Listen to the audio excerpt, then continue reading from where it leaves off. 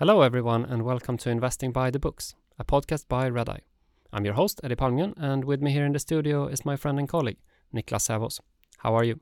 I'm great. I've really been looking forward to our upcoming interview since I love to read about corporate scandals, and I was not disappointed by reading this book. Neither was I. In today's episode of Investing by the Books, we have the great pleasure of speaking to Catherine S. Neal. Kathy has worked as an attorney and is since 2005 an associate professor of business ethics and business law at Northern Kentucky University. She is also the author of Taking Down the Lion, which we will discuss today. What is the book about? The book covers the story of the big American conglomerate, Tyco International, and its longtime CEO, Dennis Kozlowski. In 2001, revenues amounted to $36 billion, and Businessweek ranked Tyco the number one performing company in the S&P 500. Kozlowski worked at Tyco for 27 years and held the helm of the company for about 10 years. And as CEO and chairman, he did hundreds of acquisitions and was greatly admired until he suddenly lost his job in 2002. Ultimately, he was convicted of grand larceny and other crimes that found him guilty of wrongfully taking $100 million from Tyco. This is indeed a fascinating story with crucial lessons for both operators and investors. So how does the book fit with the quality rating here at Redeye? So this book centers on the people aspects of a business, and as we will discuss, a company needs a competent management team, but also a strong board, and Tyco arguably lacked the latter, according to the author. The company also tried to grow by making larger and larger acquisitions, and having my serial acquirer hat on, that strategy seldom works. Professor Neal was granted unprecedented access to Dennis Kozlowski, his papers, family, friends, attorneys, and former Tyco colleagues, as well as transcripts and evidence from 2 criminal trials. Taking Down the Lion was first published by Macmillan in 2014, and we are grateful to have its author on the show today. Here comes our conversation with Catherine S. Neal.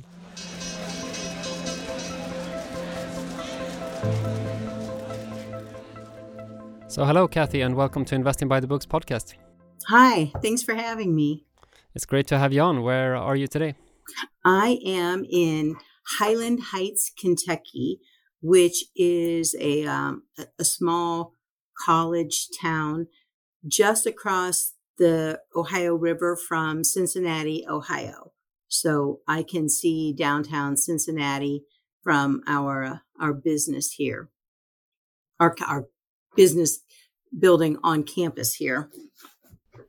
And to begin, can you tell our listeners about your background and what led you into the world of business ethics and business law? I sure can. I am an attorney by profession. I also have an undergraduate degree in business prior to going to law school. I worked in business at Procter & Gamble, which I'm sure you're familiar with, which is the global headquarters of Procter & Gamble are here in Cincinnati. Worked there prior to going to law school. Went to law school, practiced business and corporate and tax law at a firm in downtown Cincinnati. And then I completely changed my life and went into academia. I did that, 20 years ago. So I was at the University of Cincinnati for a few years, and then I've been at Northern Kentucky University in the Hale College of Business since 2005. So getting to be a long time ago now. And you're the author of the book Taking Down the Lion that we will discuss today. So in your own words, can you briefly introduce us to the story? Sure. This is the only book, as far as I know, that has ever been published about the Tyco International corporate scandal that rolled out in 2002. This is a case that received a lot of media attention. I started teaching business ethics in 2005, the fall of 2005 here at NKU.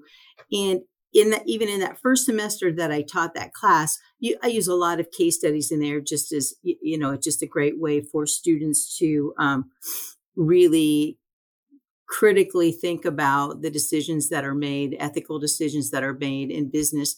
And I've talked about the Tyco case since that fall of 2005, and that was actually the fall that Dennis Kozlowski, who was the CEO, who was wrapped up in this scandal, along with the CFO of Tyco, they were sentenced in September of 2005. So I've been talking about it since the beginning. The odd thing about this case was, and what drew my interest, is that there are many differences in this case from the other huge corporate scandals that happened in the United States about that same time. The Enron bankruptcy, WorldCom bankruptcy, there was a long list of scandals, Martha Stewart, Health South. But there was something about the Tyco case, even as I talked about it in class with my students, that I never felt I fully understood. I would try to explain it, and I heard myself every semester saying, I'm not really exactly sure what happened here, because there are some big differences than the other big scandals. A big one was that Tyco never declared bankruptcy. They were financially sound throughout the scandal and after. The crimes that were charged among the corporate leaders at Tyco were not crimes that were investigated and prosecuted by the United States government, which is the norm for these big scandals. It would have been the SEC, an SEC investigation, or U.S. attorneys. In this case, all of the criminal charges were brought by a local district attorney, which is highly unusual in a white-collar financial crime case of this size or of any size. So, that was a bit difficult for me to understand. And then looking at so many of these financial scandals involve financial statements that are wildly misleading to anyone who would use them for information. But in this case, that wasn't true. There was never any material restatements of the financial statements after the scandal broke. So it was those differences that really kind of drew me into the case, mostly because I didn't understand at all what was happening. Like I would try to explain it to my students so that they could understand, so that we could all learn something from the case. But it was very confusing to me. And we will get deep into the details. But first, to put things a bit in perspective, how big was Tyco at its peak? And can you compare the company in terms of size and influence to a company today? I can. When Dennis Kozlowski started working at Tyco, he started there in 1971, and it was a relatively small company based in New Hampshire with annual revenue of about $20 million. By 2001, which was the last year before the scandal, their annual revenue was $40 billion. They were at that time one of the 50 largest companies in the world by market cap, I think, and annual revenue. They were making $150 million a day in sales. So they were quite substantial. If I think about companies now, adjusting for the 20 years since this happened, this would be on the level size-wise of annual revenue of a company like P&G or Intel or MetLife, even Walt Disney, so really large companies. Interestingly, though, Tyco has never really been a household name. Even at its peak, I don't think that most people knew Tyco like all of the other big companies at that time. Tyco was a conglomerate of a lot of really not glamorous businesses. There wasn't anything very specifically interesting to most people. Pipes and valves, electronics, medical devices, things like that. The big brand that most people would have heard of was ADT Security, which in the United States is a common. Lots of homes and businesses have ADT Security signs on their property. That's a well-known brand here, and Tyco acquired ADT Security at one point. But for the most part, most people did not know the name of Tyco very well. In the book, you compare them at some points with General Electric. Yes, and not just me. There were many people at the time who were watching what Tyco was doing and thought that they were modeling the company after GE, the types of acquisitions that they made, the types of businesses that they became interested in. So yeah, that was a common comparison at the time.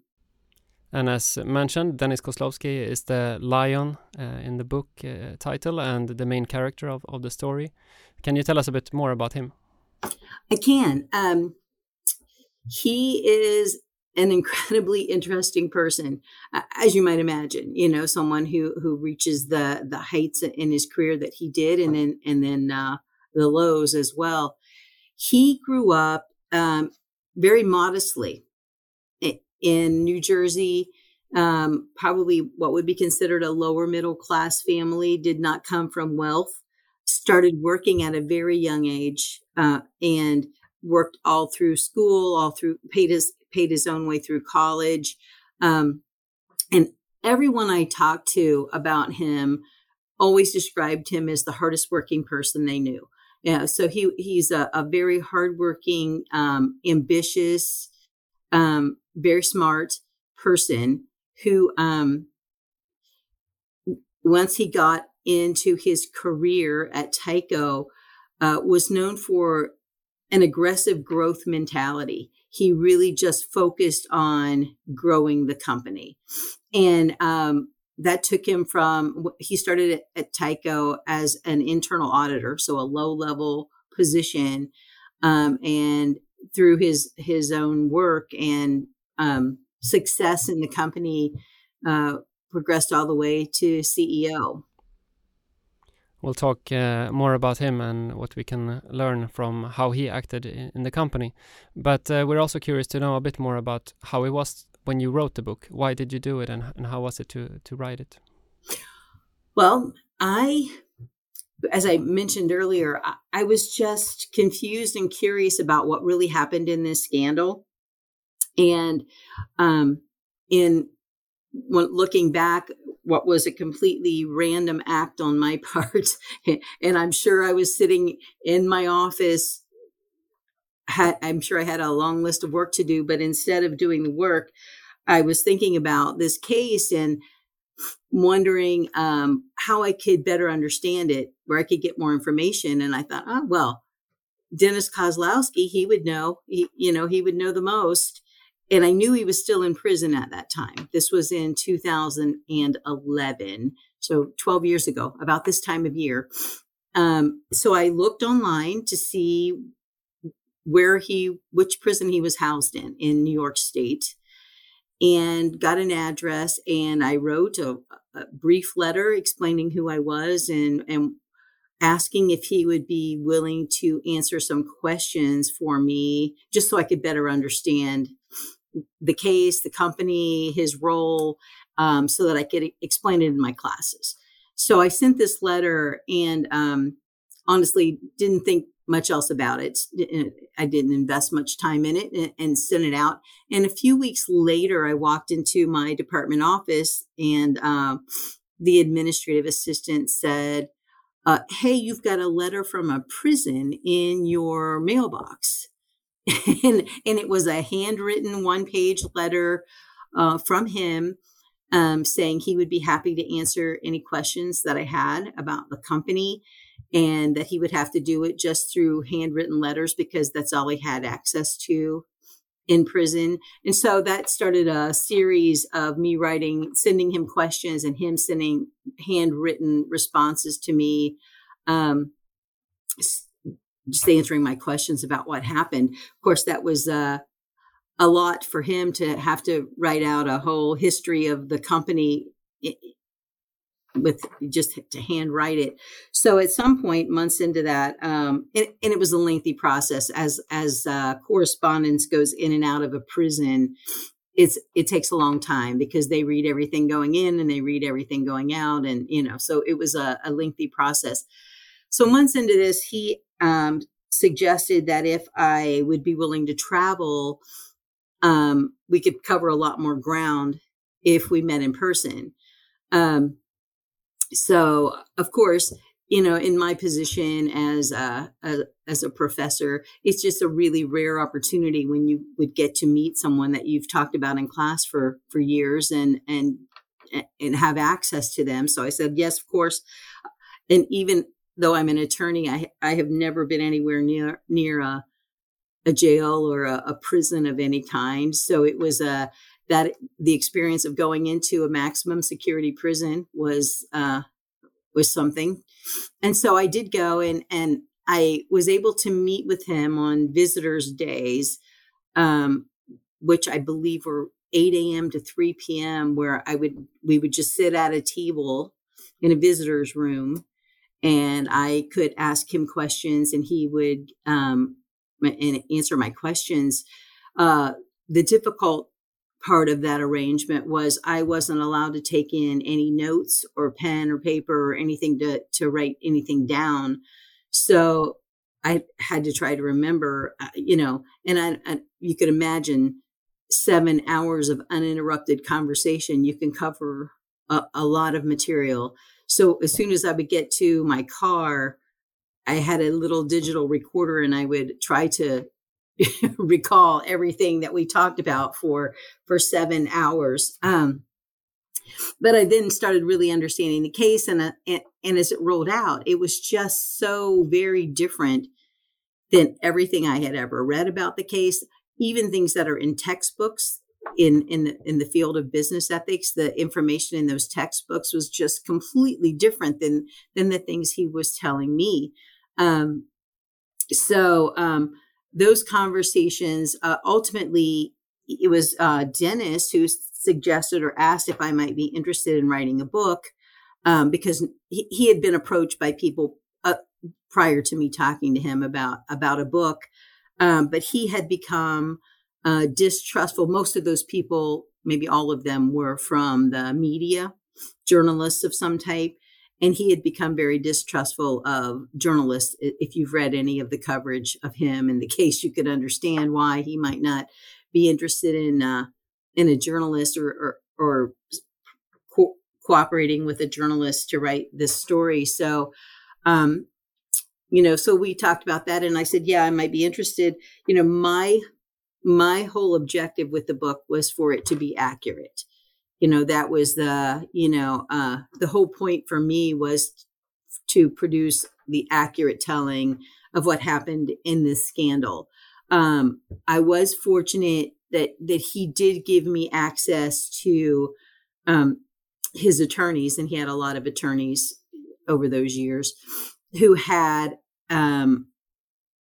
corporate documents from those years. And when I say corporate documents, I mean tens of thousands of corporate documents, and the transcripts and evidence from 2 lengthy criminal trials. So those were things that, not to say that I distrusted what he was telling me, but of course I wanted to be able to have other sources of information as I put the book together. And it was incredibly helpful, but it also incredibly time consuming to sift through, thousands of corporate documents to make sure, so I could see what really happened. But that's where the story got really interesting for me, because, I could read reporting in what I had always considered to be highly reliable, respected sources in the media about this case. And then I would be looking at documents and evidence in a trial that completely contradict the things in those articles. And that was, unexpected for me.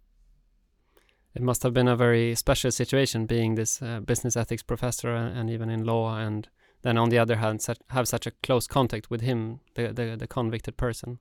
Yeah, it was an interesting opportunity to talk about someone. We, all of us and who do what I do, you talk about different people in classes, but you don't really know those people. You don't really ever get a chance to interact with those people. So it was a great opportunity for me, and then ultimately my students who get kind of a firsthand view also. But it must be easy to get emotional in this kind of, and very engaged in this kind of story, I can imagine. How did you stay objective besides reading all those documents? Well, yeah, that was fortunately, he never pressured me to twist the story or to, in fact, he never saw anything that was written until it had already gone to the publisher. So he didn't have any influence over what I wrote or how I wrote it or how my opinion about it. As I said, my main goal was to be accurate. That was, and that I know looking at the book, even now, as I go back and look at it, I write like a lawyer. I write like an attorney. I footnote everything. I was incredibly conscientious about being accurate. I know he's very controversial. I know that if I didn't have sources for what I included in the book, that it would be criticized or even criticized by myself. So, I really never felt that really wasn't too difficult. Because again, my goal throughout was to be accurate. My editor, she kept, she was like, "You don't want all these footnotes," and it's like, "But I do, I do want all the footnotes because that's what I'm doing. I'm telling this story from the facts, from the sources, the documents that exist. So that's why there are hundreds and hundreds of footnotes in the book at the back of the book." I mean, I found it really interesting to read about all the events. I mean, from Dennis Kozlowski and Mark Schwartz, the CFO, being convicted of this crime, and about, I mean, why they were convicted. Maybe you can give us some more background on that. What actually happened, and I mean, how were the proceedings with them getting sentenced, and how long were they in prison, and so on. Most significant crimes that they were charged with were grand larceny. That was stealing from the company. And that theft, what the prosecutor said, was in the form of 4 very large bonuses. And here's what's interesting. Those bonuses were paid based on a written pay for performance compensation plan. It wasn't just some numbers that were pulled out of the air. There was a written compensation plan, which, by the way, was in place prior to Dennis Kozlowski becoming CEO. So it's not a compensation policy that he came up with or suggested, or it was already there. The big difference was the company had grown so significantly. So what used to be relatively small bonuses based on the mathematical calculation included in that compensation plan, you start adding several zeros after those numbers, and those become what many people, including myself, would consider ridiculously large bonuses. And that's, one of my biggest criticisms here was a lack of oversight by everyone. I mean, that, at some point, that policy should have been reviewed to see if it's still made sense for the company. Is that reasonable? Is that, but it just never was. So there are these 4 huge bonuses based on the profitability of 4 huge transactions. And it wasn't just Kozlowski and Schwartz who got bonuses. There were other people involved in those transactions who received bonuses at the same time. Of course, they weren't as large as Kozlowski and Schwartz bonuses, but so they got these 4 big bonuses. The problem was when there was no clear record keeping in whether the board knew about the bonuses, when they knew about the bonuses, were the bonuses paid at the right time? It was done. They were done in a undocumented manner. Even though, and I checked this myself, the mathematical calculation of the amounts was correct according to the compensation policy, but the questions then started coming up. Well, did they get them too early, or did the board? There were 2 criminal trials. For Kozlowski and Schwartz were tried together.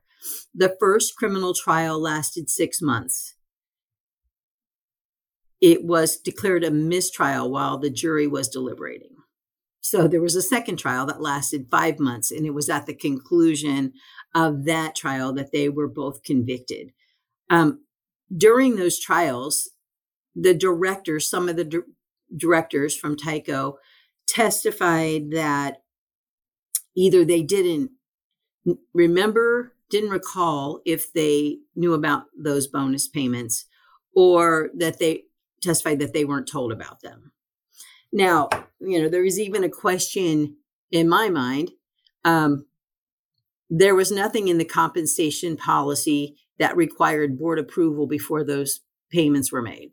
I don't, so I'm not even sure why the focus was kind of on whether the board approved them, because if they had not paid them, then they're in violation of, their own compensation policies.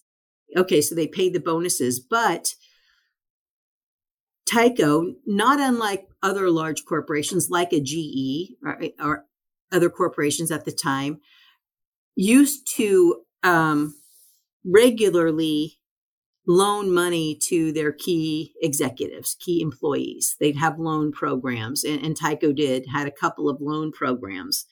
Tyco had what was called a key employee loan program, where they would loan, again, huge amounts of money to key employees to prevent them from selling Tyco stock that was vested when taxes were due on that stock.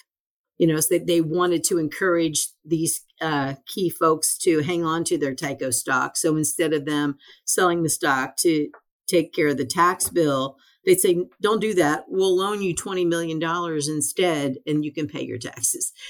So all of these, including Kozlowski and Schwartz, had these huge loans due to Tyco. So for the bonuses, some of them weren't paid just as, a cash bonus to Kozlowski or Schwartz. They were used to pay off the loan that they owed the company. Mistakenly, they often refer to this as loan forgiveness. Well, it wasn't really forgiveness because they earned the bonus and then they used it to pay off the loan, but they called it loan forgiveness. And when that starts getting reported, it's reported as, well, they're borrowing money and then the company's forgiving it, and these were huge, $25 million, $30 million, so it was a lot of money flying around, and it was done haphazardly. That was the, if I had to point to the number one problem, it was for a huge corporation. They ran it like a mom and pop shop, very informally, didn't recognize corporate formalities, didn't keep good records, which, ended up coming back to hurt, several of those people very much. Charlie Munger, one of our idols, has said that the world is not driven by greed, but by envy. And I think you described one incident in depth where the company paid one of the board members a large fee for having helped matchmaking a large acquisition. And the other board members got upset, driven by this envy. So can you please tell us this story? Yes. We spoke earlier about how it looked like Tyco was modeling itself after a GE. And one thing that GE had at the time was GE Capital. So they had their own financial arm of the company. So Tyco decided they wanted to acquire a financial arm as well. So they did. And that the initial conversations between that company and Tyco were facilitated by one of the Tyco board members. And quite honestly, it wasn't like he invested a lot of time or work, but it was his relationships that facilitated that acquisition ultimately. And Kozlowski agreed to give him a $20 million finder's fee. Now, if you go back and look, and this is a big problem, almost every member of the board of directors of Tyco over those years had some type of additional relationship with the company. They were leasing jets to the company. They were buying assets or selling assets to the company. So this certainly wasn't the only board member who was receiving additional compensation over and above board fees, but it was the amount. And you're exactly right. It wasn't that they thought that was wrong. It was, where's mine? Why is he getting $20 million? And where's my $20 million? So you're right. That's exactly what it was. And that set off this huge string of events, the anger. Well, the company had run very smoothly for 10 years. Kozlowski was CEO for 10 years. Everyone was happy. Investors were happy. Employees were happy. The board was happy. So and the longer that everyone was pleased with the performance, the less hands-on everyone was. The board just gave Kozlowski freedom to do whatever he wanted with little or no oversight. They're all making money from their board fees, but more importantly, from the other relationships they have with the company. Then in 2001, there was a recession in the United States. So it was the first time really that they had benefited from the boom market of the 90s. So, it was the first time that the stock price dropped a little. Then we had the terrorist attacks in September of 2001 and the market crashed. And that was the first time that the board started questioning Kozlowski at all, started expressing any unhappiness. And then this big finder's fees to one of the directors really set them off. They were already getting pressure and feeling unhappy. And then when they found out about that, then it set off this whole thing. Then this is just a series of unfortunate events if you look at it from Kozlowski's perspective. Then in June of 2002, so this is following up, they're already unhappy with the $20 million payment. They're trying to get him to pay it back. He's refusing to pay it back. Kozlowski is charged with sales tax evasion, completely unrelated to Tyco. This is a personal purchase of art through a art dealer. And there just happened to be at that time in Manhattan, in New York City, the district attorney was cracking down on individuals, wealthy individuals, who were buying expensive things outside of the city and transporting them into the city. Those things are subject to an 8% use tax in New York City. So that, that's a lot of revenue for the city. So, and so Kozlowski's art purchase got caught up in that, just, unrelated and coincidentally. And ultimately, those charges were dropped because, in fact, there's not even a crime to charge him with. The crime is the dealer supposed to collect that, not the customer. But the damage was already done because the minute he reported to the board that he was being charged with the sales tax evasion charges, the board fired him immediately over the phone. They didn't even meet with him, fired him over the phone. And I fully believe, if that had happened a year earlier, they would not have fired him. They would have let it play out. They would have seen, wait and see what happens. It's unrelated to his leadership of Tyco, but they were already unhappy. So it was the perfect excuse for them to fire him. Now, here's where something really odd came into play. A year earlier, beginning of 2001, the Tyco board became concerned because Dennis Kozlowski had never signed an employment contract with Tyco. He was at will. He could go whenever. And he was being recruited by a number of companies, aggressively so. He had achieved great success. Tyco had grown exponentially. Under his leadership as CEO, they had 40 consecutive quarters where they exceeded earnings goals. So, so he's racking up quite an attractive record for himself. So in order to provide assurances to Tyco shareholders, they wanted him to sign an employment contract, just an assurance that he's going to stay on. So in 2001, early 2001, he signed what they called a retention agreement that, again, has a mathematical calculation of, if you stay 8 more years, here's the amount we'll pay you at the end of it. And it would be based on his highest year of earnings. That's what you plug into this calculation. And at that point, his highest year of earnings, I think, had been about $150 million, his compensation. So his highest year of compensation. So based on that, what was already his largest year of compensation, that payout was going to be just under $500 million. So it was this huge, payout at the end of the term.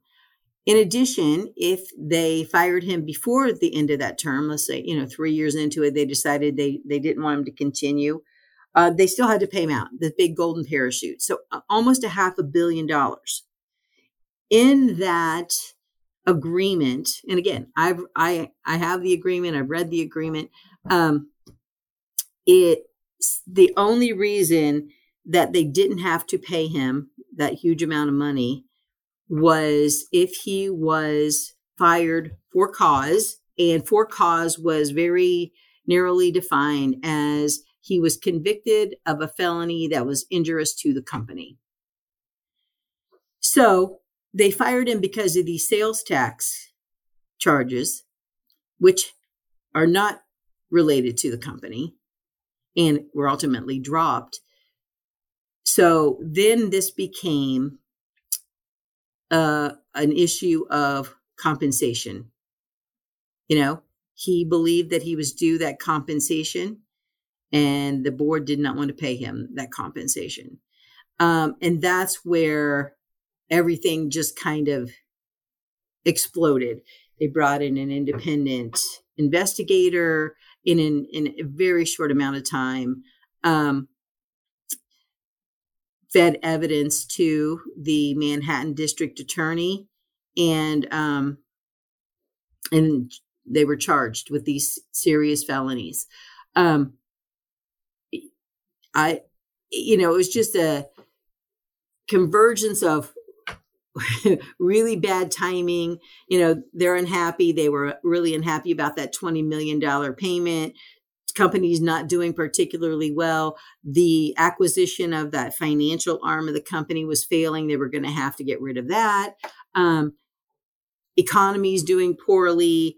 So that it was just, and then you've got Enron, WorldCom, all the other big scandals that are rolling out here in the United States at the time. And it was a really good time to hate corporate executives, especially highly paid corporate executives. And for an elected prosecutor like the Manhattan District Attorney, it certainly would be attractive to prosecute some of these people who were at the time not well liked at all. So it was just really really bad timing. And this is where, we talked about, the poor record keeping and the failure to observe corporate formalities and lack of oversight by the board. That's where this really came back to hurt Kozlowski and Schwartz, and the general counsel was also charged. When you don't have clear records of what happened and who did what and what was approved and wasn't approved and no oversight, that's where that became a huge problem, because when Kozlowski and Schwartz needed those records, they did not exist. And speaking about those records, you described Dennis as this workaholic. He was super focused on the big picture, and he was a visionary, but also terrible at the everyday tasks. And in the book, you write that his electricity was turned off because he didn't take the time to pay his bill, for example, and that led to a person in the Tyco Treasury taking care of all his personal finances. And then when he suddenly got fired, as you mentioned, he even had to call this person to ask for his social security number. I find that fascinating for one of the biggest companies. Correct. I also, that was one of the most interesting just things about him personally.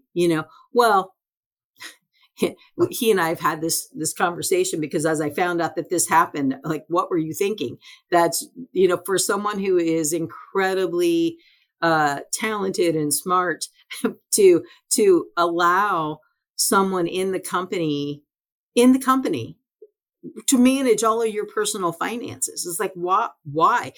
You were making $150 million a year. Hire yourself a wealth manager, hire someone outside the company, and in fact, the people in this, they created this, what they called the Executive Treasury Department. They created it for this purpose. There were 3 people who worked there. So 3 Tyco employees who managed the personal finances of the CEO and CFO. According to Kozlowski, this was Mark Schwartz, the CFO's idea. It was his idea. I'm not sure how it came about, but and honestly, these 3 employees had no background in managing wealth, certainly not even managing normal finances, so it's like, why would you even want someone in the company to know all your personal business? Like, I can't even imagine. In talking about, I talked about earlier, how some of the bonuses were used to pay off loans. This is part of the problem. So the way that this was handled, I've seen the documents, and these are literally handwritten ledgers of paying their personal bills, So here's what would happen. Let's say that Kozlowski was due some big chunk of stock vests, and he owes taxes on them on a certain date. And the policy of the company was you could borrow up to 50% of the value of the stock that was vesting. So let's say $50 million of stock is vesting on a particular date. You could borrow $25 million, 0 interest from the company. The way that would happen in practice was the people in this Executive Treasury Department would prepare a promissory note for $25 million, an IOU, basically, and stamp Kozlowski's signature on it. That was the documentation for this. But the way that they did this, it's not like they took the $25 million and wired it into some account somewhere, or, instead they used it like a revolving line of credit. So they would be like, okay, Dennis has $25 million. Then all of his personal bills and expenses would run through that. So if he wanted to buy jewelry for his daughters, he would have the jeweler send the bill to Tyco, and Tyco would pay that amount, whatever it was. If he bought a boat, the marina would send the bill to Tyco, and Tyco would pay that amount. Anything from $300 to mow his lawn to a $16 million yacht would run through that account. Now, when you look at it, the reality is he always paid back the full amount of the loan. So he borrowed $25 million and he paid back $25 million within the time frame that it was required. But when you look at it, it looks like Tyco's paying his personal expenses. Now, from an ethics point of view, you also have to ask the question, like, are you being a good steward of company assets? Is this really the way that Tyco assets should be used? Now, you could ask Dennis Kozlowski and he would say, we wanted to free ourselves up to grow this company. And we were very successfully. So this is a small expense, a small perk for us so that we can focus on the next acquisition or, travel whenever we need to travel. And we don't have to worry about these little details of daily life. That would be his, and I will say, you can go back and look at other corporate executives at the time. Jack Welch is one of them at GE, who had similar perks, and it just, I don't know if it was just the time we thought that was acceptable then. But it was just a really, really, really bad idea. And I can't imagine, I just put myself in that situation. Well, number one, I can't imagine making $150 million a year. But if I did, I can't imagine wanting someone in the company managing that for me or having access to everything I buy or want to do. I think it was just such an odd decision for him. But again, he did not like to deal with those things in his life. He wanted to delegate that, and he did. That he did, and it came back to hurt him severely. He must have felt that this was his company and his family, and he could never imagine that something like this would happen. That he would be. That is correct. You're exactly right. I think one of the biggest issues here is. He did think of this as his company. He really, and I don't mean that in a negative way, in that he was trying to take things or, he really invested his whole life in this company, in growing this company, in nurturing this company. But he never drew the line with which you must do when it is a publicly traded corporation. The investors did benefit from his dedication. However, he had duties that he just didn't like to observe because, he did think of it as his company.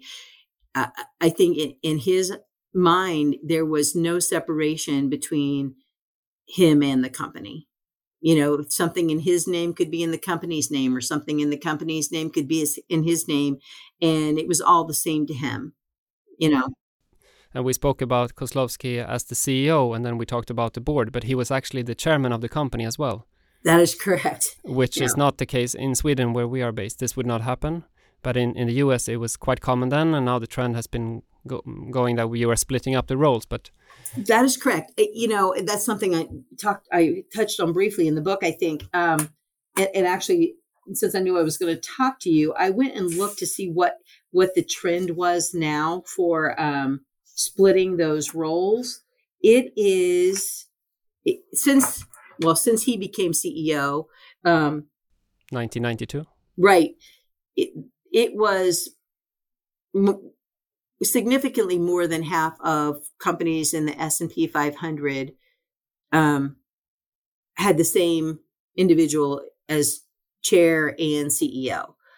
10 years later, the trend was away from that, about half. And now it's less than half here in the United States. However, from 2021 to 2022, it's edging back up. I just looked at the most recent data this morning. So it's about 47% in 2022, where the same person serves as CEO and chair. My personal take on that, having examined so many companies that have issues, I think it's a bad idea. I think that even from the individual's perspective, to have someone else as part of the process, the oversight, that, Kozlowski was just in general very big on moving quickly, didn't like meetings, didn't like having to take minutes, didn't like formalities. If he could make a decision talking to someone in the hallway, and I'm talking big decisions, he would rather do that. It's his style, which also kind of aligns with that. I don't like to deal with my personal bills and things like that. So he believed he needed to be both chair and CEO so that the company could move quickly when they wanted to. He could make a decision quickly. They could be efficient and effective. When he became CEO initially, for the first 6 months, there was a different person as the chair of the board. And it was actually the immediately prior CEO, which was, there was a lot of tension there between the two of them. And then after 6 months, the board decided that Kozlowski should be both the CEO and the chair. Of course, he was very happy about that decision. He felt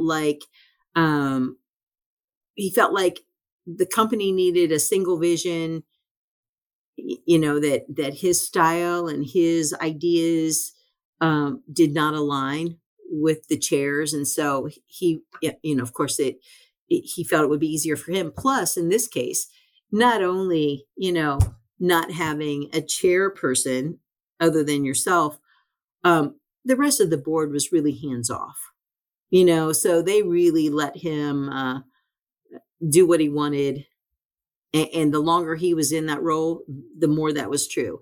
So not only did he not have another person as the chair, he had a really hands-off board altogether. So that's tough. I'm surprised that it hasn't come up here more, where you would. And looking back, there are so many of these things. Looking back, I've said to him, if you'd have had someone else chairing the board besides you, maybe this all wouldn't have fallen on you. You were easy target at that point because it's all you. If there had been somebody else in the decision-making process and in the governance and the oversight, would not have been as easy for it all to land on you. And maybe he needed someone to tell him no. Not maybe. He certainly did. He needed someone with a different management style to temper, the things that ultimately became problematic for him. So, while in the short term, it feels good to have less hurdles, in the long term, it could be quite an issue. Splitting the responsibilities and recording every decision are clearly two great lessons from this story. Yes. And in the book you also write, and as we touched upon earlier, how the media attacked Kozlowski, and among many things they called him greedy, a pig, a thief, and they played a really big role in this story. What's your view on that?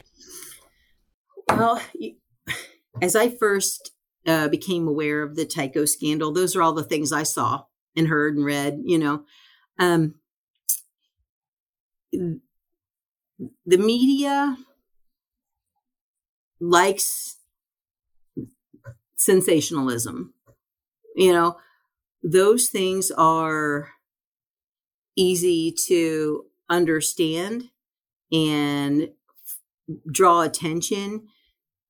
If you look at any articles written about him, and there's still many written regularly, even today, they cannot mention his name without talking about the $6,000 shower curtain and the big birthday party that he threw for his wife at the time. Though neither of those two issues were part of the charges that for which he was convicted, but they're sensational facts that the media always grasps onto, which I get it. I get how the media needs viewers and readers, and those things bring people's attention to the story. What I found more disturbing with the media, once I really started diving into the case and had access to the actual corporate documents, evidence presented at trial, testimony under oath, was how completely inaccurate much of the reporting was. That I did not expect. I have read financial media, newspapers, Wall Street Journal, Financial Times for decades. And I always placed the highest regard for truth and accuracy in those, in those types of sources. Now, right now, there's so much information available. Being able to weigh, evaluate how much of it is accurate. I mean, that's tough for all of us, especially with social media and so many sources of news. But there are still, those old sources that you like to think you can believe when they put something in their outlet. But I found just factually inaccurate story, just factually inaccurate.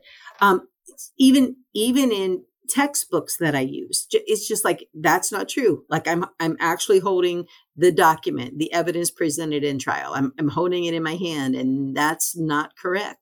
Those things did surprise me. I also think that he really, just timing wise, it just hit the peak of public's disgust with corporate leadership, with all of the big scandals, tens of thousands, that's an underestimate, of people lost significant amounts of money in these scandals. Not Tyco necessarily, but, Enron and WorldCom and some of the others. And so it was an easy time to create the bad guy in the media. And it was easy to do that to him. He had made a lot of money, one of the highest paid, if not the highest paid CEO during those years. He spent a lot of money very publicly, which makes him easy to target. His trial took place at the height of, these scandals. I think the Martha Stewart trial was happening very close time-wise to his, and she had the same issue with a lot of negative media coverage. So it was, I think it was tough for him. Still so much negative coverage of him in the media. But it, I guess the most disturbing thing for me is a lack of accurate information. Again, I always go back. The lawyer in me is always looking for people to be accurate, And, if we look at this from investors' point of view, it's like, where do you get good information? We have to depend on the media for, as a watchdog. Certainly we want the media to dive into these stories and to, report things that seem off, and, but if it's not done accurately, that doesn't help either. We know that some bad reporting can destroy careers, and it can certainly have an impact on stock value, accurate or not. So I think that the media has a huge responsibility.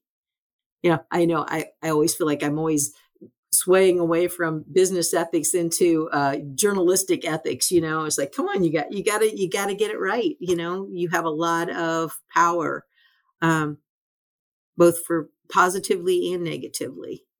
Niklas and I prefer books to other type of media and news articles and so on. It's usually of higher quality, but of course you need to be critical to the facts there as well. But as we mentioned, I mean, the company numbers, that's another source of information that we really need to trust. And when it comes to these kind of situations that we have been through here, I mean, we put a lot of trust in the people, the operators, and of course also the auditors, that they ensure that the numbers are correct. And as shareholders, it's hard to get the kind of information that you have digged up in the Kozlowski case. I mean, these kind of corporate governance troubles inside the company. But besides what we have talked about so far, can you mention a few other red flags that you think investors should look out for when it comes to corporate governance? Well, I can. I don't know that in Tyco that you would have seen it.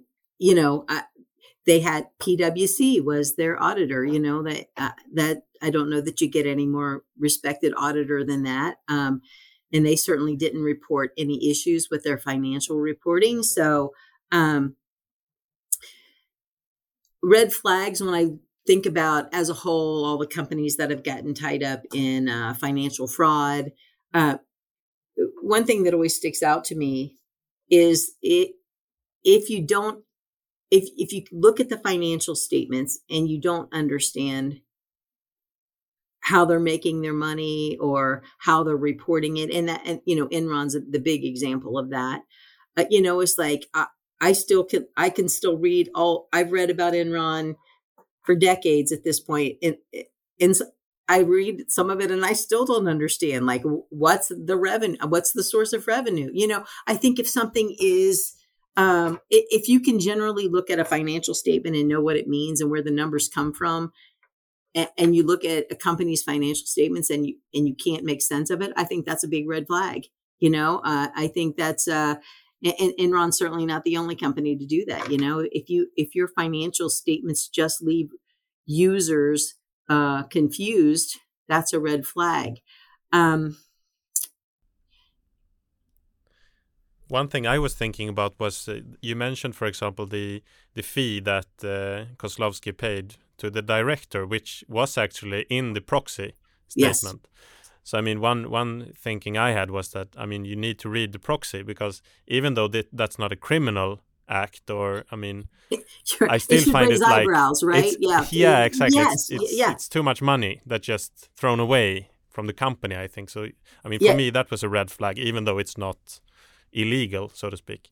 Agree. Yes. It was not that big of a sum when you compared it in the book to how much they paid to the other investment bankers. I think it was Goldman and Lehman. I mean, right. It was a very small amount, but it still raises some eyebrows, and you can question the company, of course. Well, and certainly because the person receiving it sits on the board of directors, like that's exactly. That is different than paying the other investment bankers. Yes, and that was their argument. That's Kozlowski's argument, is that is a small fee based on the size of the transaction. That was the that's the counter argument there. But yes, things like that, things like but you're right. The average investor just doesn't have access to that kind of information. I didn't have access to it until I started writing a book after there were criminal trials, when evidence is produced in trials. Like a lot of that information is just never going to be available until somebody's in trouble. And that's too late, because gosh, 80% of the information in the book is information I only had access to because there were criminal trials. Beyond that, no one would have ever gathered up that information, or certainly I would have never had access to it, or an investor would never have had access to it. But you're right. Read the details. And we even count on people to do that too. We count on an analyst to know that, and I know that, but that there should be, yes, red flags. Somebody's eyebrows should be raised, saying, that doesn't seem right to me. I mean, for me, I can also say that, I mean, I'm an equity analyst and a private investor, and for me, it's more or less that I try to avoid investing in large companies because it's messy. I mean, it's so much material that you need to read and understand, and yeah, it's so much work. So it's often easier in smaller companies which have much more simple financial statements, and annual reports are much shorter and so on. Also easier to get access to management if you have questions. Yeah. In the bigger the company, the more complex everything is, and the easier to hide things. Like you can mask a lot of information just because of the sheer volume of it. And I think that is a commonality among big corporations that have had problems, is that you can, you just mask it with volume. Yeah. And digging out the little details. Right. You talk about that $20 million payment. Well, that's one tiny little line buried amongst, thousands of pages of information. And who's got the time to sift through it that thoroughly? That's a problem. And that's also the issue, when this ultimately went to trial, one of the big, I thought one of the strongest points in favor of the defendants was none of this was hidden. Everything that you're using against me was reported in the books and records of the company, audited, signed off on, so we weren't hiding anything. We weren't trying to secretly take bonuses. They're right there in the financial reports. In fact, the bonuses were, they provide a management representation letter annually to PwC. And they specifically said, be sure to, here are the bonuses we received. So they're even pointing them out to the auditors. That's, and again, it just makes you wonder, like, are even the auditors paying enough attention because there's so much, there's so much there. Something which you mentioned now, and I also thought about it when I read the book, is that Tyco grew very fast, and this can be challenging in terms of building up bureaucracy and so on. And as you said, Kozlowski was not a fan of bureaucracy. He wanted to make really quick decisions and on the fly. And I mean, as an investor, you typically want to have companies that stay really, agile, even when they grow big. But maybe, if you can describe from an ethical perspective, what do you think are the most important aspects for companies to ensure when they scale up like this? The top of my list, just based on this close look at Tyco and their rapid growth, one thing I know that they could have done better, that could have prevented all of the problems, is that they didn't hire the right people to manage the growth. Everyone who worked there, and Kozlowski was very proud of this, that in Tyco corporate operations, the same people worked there the entire time he was CEO. Nobody left at all.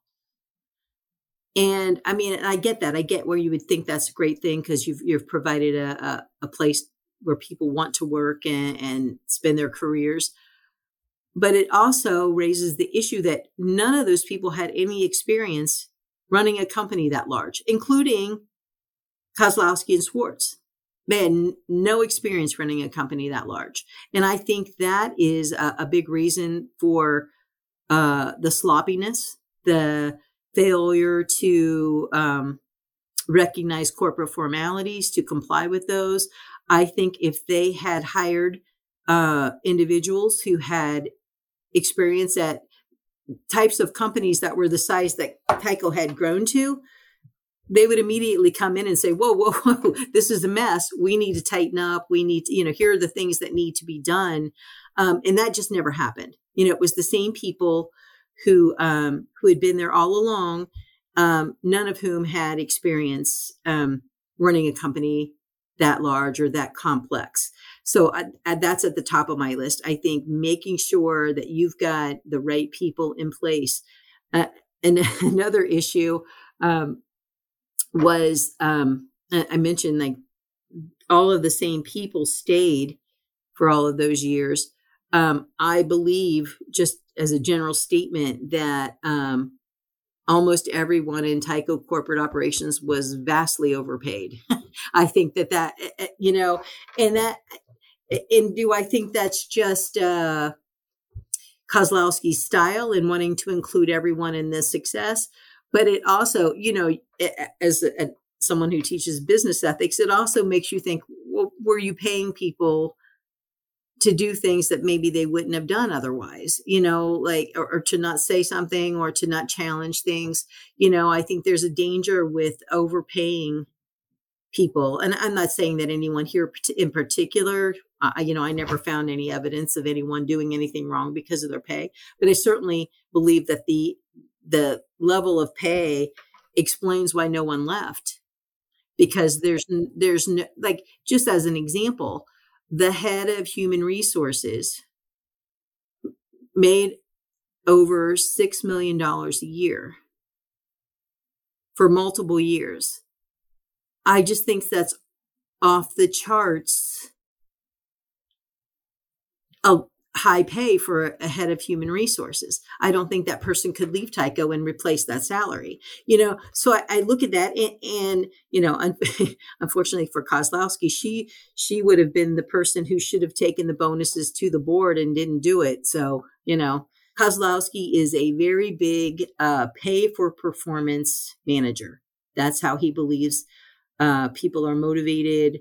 They have the opportunity to make more money. The better their performance, the better the company performs. And he lived by that, not just for himself, but for all the people at Tyco. So with the growth, with the 10 years of significant growth, they were all making a lot of money.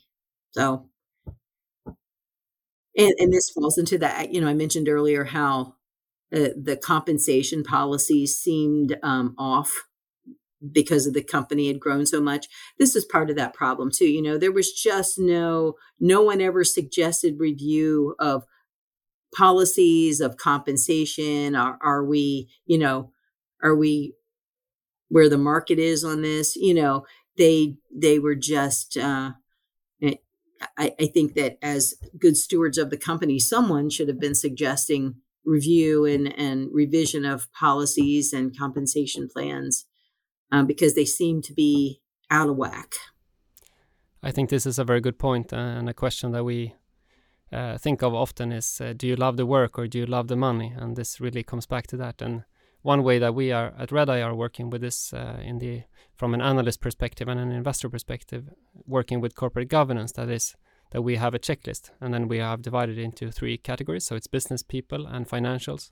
And the people aspect is what we are mostly touching upon here. And for example, as you mentioned, if the board's refreshment rate is very low, we will give a lower rating to that because they are the same people and they're not getting any new blood into the boardroom. And then another point of that is, of course, remuneration. How much are they paid, and how is that relative to other companies? So I think that could be one way to assess that. Yes. No one was having those conversations at Tyco, I can tell you. No analyst covering it either, I guess. Well, correct. Yes. You look at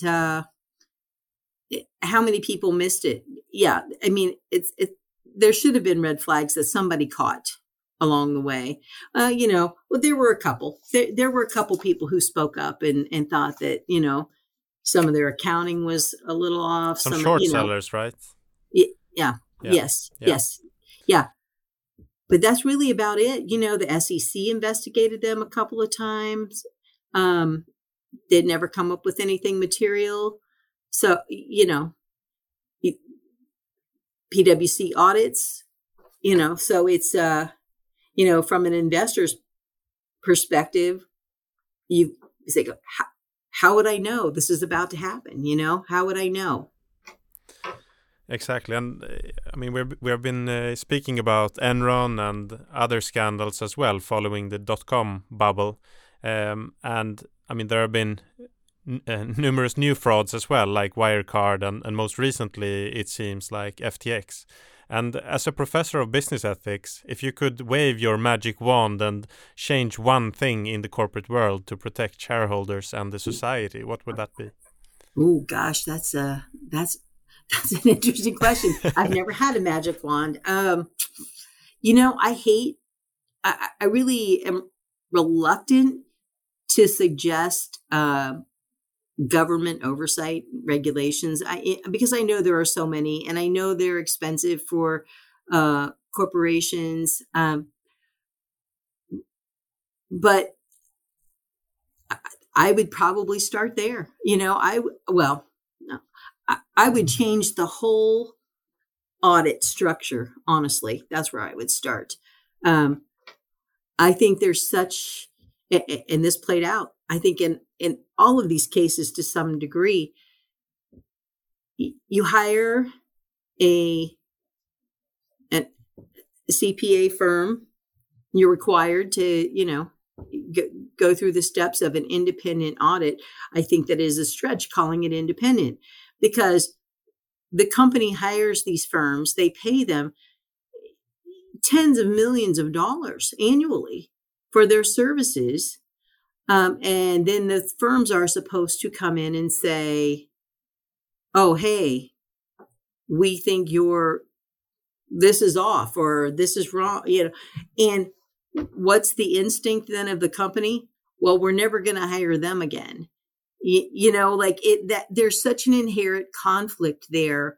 And we can look back at those big scandals and see that the accounting profession failed us in those cases. They should, certainly Enron, WorldCom, there were things that should have been caught that were not. And for Enron, even the firm actually got, killed by that. Right, exactly. Yes, Arthur Anderson paid the ultimate price for that. Yeah. But you look at this and you think, maybe the whole independent audit scheme should be set up differently, where it is a government agency or a quasi-government agency, or certainly it's not the firm that you are hiring doesn't get paid by the company that they're then trying to determine if things are good or bad. They want to keep the business. That's the problem there. So I would probably start there. I just think based on what happened and the number of companies that have released clearly extremely fraudulent information, even after it's been audited, it shows that there's a problem with that system. And I still have great respect for accounting firms. I'm in the accounting department here at my university, so I very much respect the accounting profession, but I do think that there is a lot of risk in the current setup here in the U.S. for independent audits. I also would consider expanding the scope of audits, beyond just the limited financial information.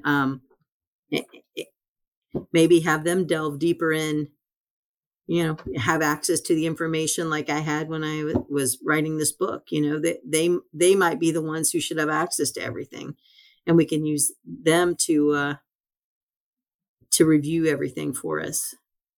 That's probably where I start with my magic wand. Yeah, it makes me think of the credit rating agencies and the 2008 crisis that was kind of related in that sense. Yes. And there's a German proverb, whose bread I eat, his song I sing, which fits quite nicely. That is correct. That's exactly what I'm saying. That is correct. That's it. And to wrap up the Tycho story, have you stayed in touch with Dennis Kozlowski since the book was published in 2014, and where is he today? I do hear from him or keep up with him occasionally.